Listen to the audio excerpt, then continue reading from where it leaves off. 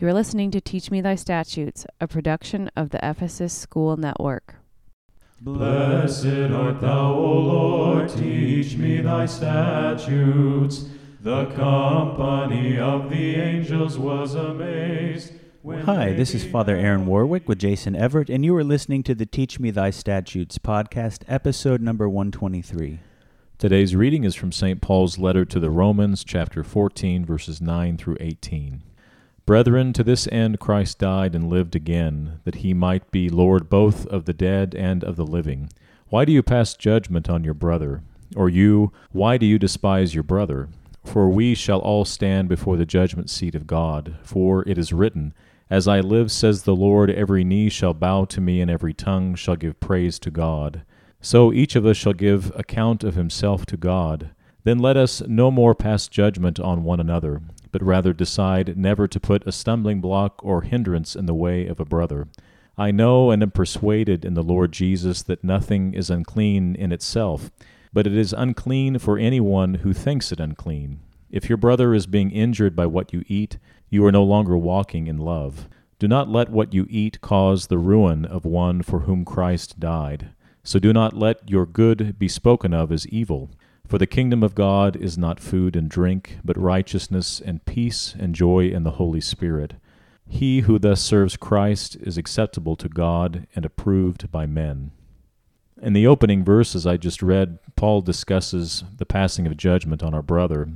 And I think as a society today becomes more and more divided, I find that this is something that I continually struggle against.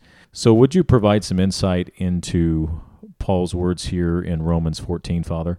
Yeah, they are difficult words to follow, simple to understand, but our tendency, it seems, as human beings is to judge others. But what St. Paul is hitting on here is something that is very deeply ingrained in his way of thinking and teaching in Scripture.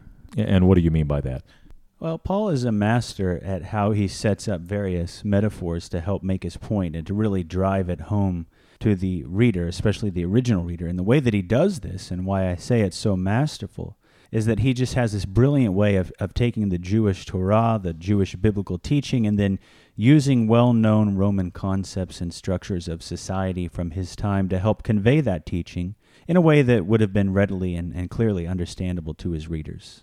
And why do you say that it's brilliant and masterful? Can you help us better understand that? Yeah, sure. I think today both the ancient Jewish way of life and the ancient Roman way of life, it's so far removed from our reality, and we study the Bible, we study history, because both the Jewish mindset of Paul's time and the Roman society of Paul's time are so foreign to us, yet something that we do study, we may not realize just how diametrically opposed those two ways of life are, how different they are one from another, because to us they're similar in that they're both distant and foreign to us. Yet Paul finds a way to combine the two in order to bolster his case for the ultimate supremacy of the biblical way of life. Father, I'd like to get back to the specific passage that I read today, and most especially as it relates to Paul's warning against being judgmental, but I'm really interested in probing a little more first into the differences between the ancient Jewish biblical concepts and the structure of ancient Roman society at the time of Jesus. What are some ways they differ that you believe are important? Well, I think we could point to numerous specific examples, but the biggest difference that underlies almost all those specific cases is this general philosophical difference related to power dynamics. And what I mean by that is that in Roman society, people and institutions with earthly power were highly valued, respected, and feared. And moreover, it was totally normal and expected that those with that power would use it to dominate the weak. And this comes through in so many ways. It comes through in the emperors using raw and brutal power to crucify enemies of the state like Jesus in that most humiliating and painful manner. Shows up in the societal structure of the family, where the father of the house has the right and the ability to make his biological children into slaves if they are weak, and to adopt slave children and make them his own if they're strong. And it shows up in the sexual dynamics of the time, where powerful men could use women or even young boys for their sexual domination and pleasures. Such was the exaltation of power in Roman society. But the biblical ethics and way of life are significantly different. The Bible is unique in as much as it exalts the meek and lifts up the humble. The Bible is unique in that God specifically commands us to care for the poor and needy and downtrodden, to judge a case fairly based on its merits and not based on how powerful is the person being judged. And what a lot of people don't realize about the Bible and the limits it places on the use of our sexuality, these limits are actually put in place to protect the weak. So whereas in Roman society, a strong male could use and dominate sexually a woman or a man who was viewed as inferior, the Bible specifically prohibits this type of behavior in order to protect the physically weaker, to put strict limits on the powerful. And we could go on and on with these types of examples, but I know we need to move on to today's specific reading. But I just wanted to highlight how different Paul's biblical way of life is from the dominant society of his time, to help underline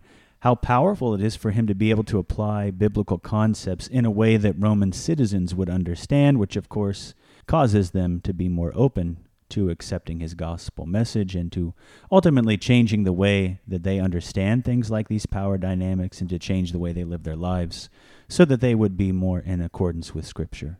Very helpful examples, Father. Thank you.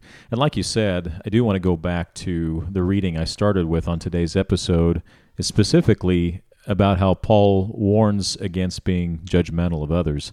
And you mentioned already that Paul uses a metaphor elsewhere to help make his point on this, drawing from Roman society. Can you explain how he does that? Yeah, so Paul sets up this metaphor modeling the Roman household, which was the bedrock of Roman society in that structure.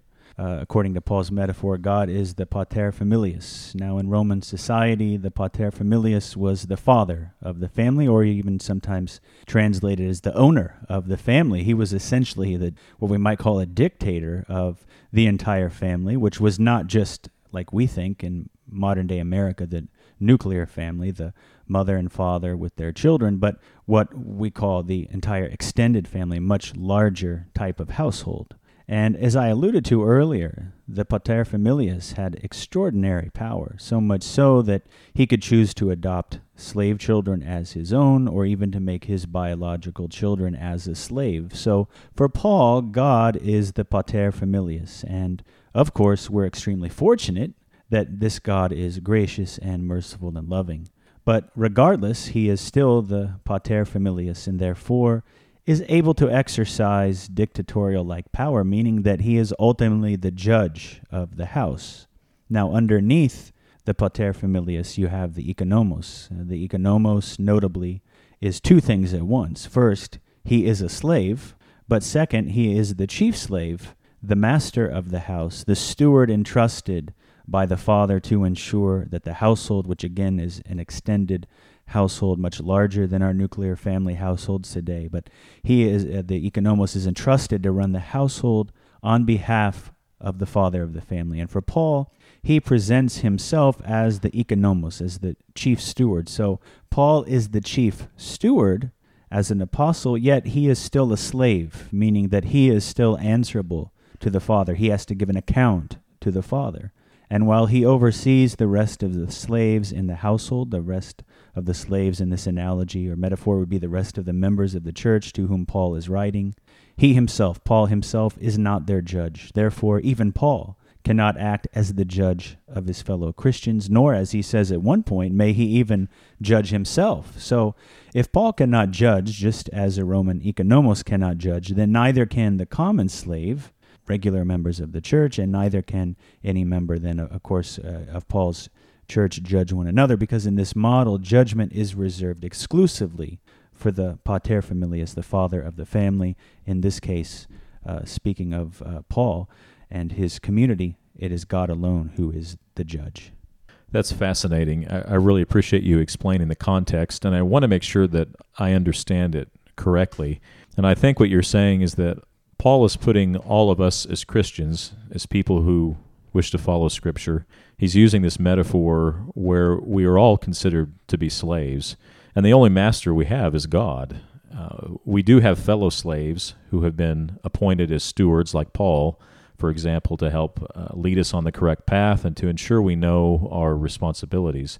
And while we respect and honor them, they too are fellow slaves and are also subject to God's judgment. And as Paul mentioned in the passage I read at the beginning of today's episode, all of us will stand before the judgment seat of God. And because of that, because we're all slaves and God is the only judge, we have no right to cast judgment on others. We're merely responsible for ourselves to see to it that we follow God's biblical instructions. We're not responsible for judging others. We leave that to God alone. Yeah, absolutely correct. This is the message that Paul is conveying time and time again in his epistles. Okay, so I'm glad that we've covered that, and I think I understand that well, but I do want to ask what advice you have as to how we can improve in our daily lives to avoid judging others. Yeah, great question, right? How do we apply this is always the key point. And as I mentioned at the beginning, this seems to be difficult. Withholding judgment seems to be difficult for us as humans. We can explain, as we did today, this rather simple to understand concept that we're all slaves and God alone is the judge, but we seem to have the difficulties putting it into practice. And, I wish I had a magic bullet, a magic elixir to help us stop being judgmental, but I don't think there is one except this, to just continue to repeat to ourselves this metaphor, this teaching of Paul, that we're all slaves in God's house, that He alone is the pater familias, He alone is the father of the house, He alone is the judge. We have to repeat this again and again and again in our heads until it starts to penetrate into our hearts. And so when I find myself being judgmental of others, I ultimately always come back to that. I just remind myself, no, I'm a slave. It's not my business to judge or to tell on another slave or to look down on another slave. My job is to do the will of my master, to follow his instructions. That's it. That's all. That's my focus. I don't need to concern myself with others. Of course, obviously we help others. That's one of the instructions he's given us, but we don't concern ourselves with them as it relates to judgment. And unless it is to extend the same mercy to them that my master first gave to me, that's the only thing that I look to them to do. Otherwise, their business is none of my business. I simply need to focus on being a good slave to my gracious and beneficent master. I appreciate the insight, Father. To conclude today, would you touch on St. Paul's admonition to avoid injuring others by what we eat? And I assume this applies to many other aspects in our lives, not just food. So more broadly speaking, how should we apply this in our lives? Yeah, absolutely. As you since picked up on, Paul's teaching here extends well beyond what we eat or don't eat. The reason that Paul mentions eating here is because it was a huge issue in his time. You have the dietary restrictions of the Jews, what we refer to today now as kosher laws, and then you have the Gentile converts that Paul's brought into the community, and they don't have these same limitations and restrictions. And because of these differences, you have inevitable conflicts that arise from time to time. And what Paul's saying, says it more explicitly elsewhere, is that while the Gentiles may have the right to eat what they want, if it bothers one of their brothers in the community who's Jewish, or even a brother who's a Gentile who believes he needs to follow these kosher laws, then even though you technically have a right to eat as you wish, you should be sensitive to how that will be perceived by your brother. And I believe this is a really important lesson for those of us in America. Americans, we love to speak about our rights. I have a right to this, I have a right to do that. But just because we have a right to do something doesn't mean it's always advisable to do it. And the way I like to frame it is like this: we can be American Christians, or we can be Christians who happen to live in America. And by that I mean, of course, that we have to decide what's our primary designation. Are we Americans first, where we assert our rights, or are we Christians first, where we seek to do no harm to or cause any stumbling block for our brother? Because what Paul is telling us here is that we should be Christians first and foremost, caring about our brother or sister who may be weaker in their faith than us.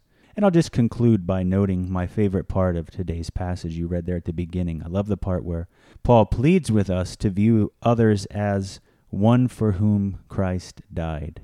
If we begin to see every single person as one for whom Christ died, then I find that we're less judgmental of them, we're less assertive of enforcing our rights, and we're more loving and compassionate and patient with them, as Paul teaches us we should be. Thank you, Father. Today's episode began with an explanation of how Paul sets up various metaphors to help make his point, in this case discussing the topic of judgment, by using Jewish biblical teaching and well-known Roman concepts that would have been clearly understood by his readers. One specific example Father Aaron gave was that of the oikonomos, who was the chief slave in the Roman household.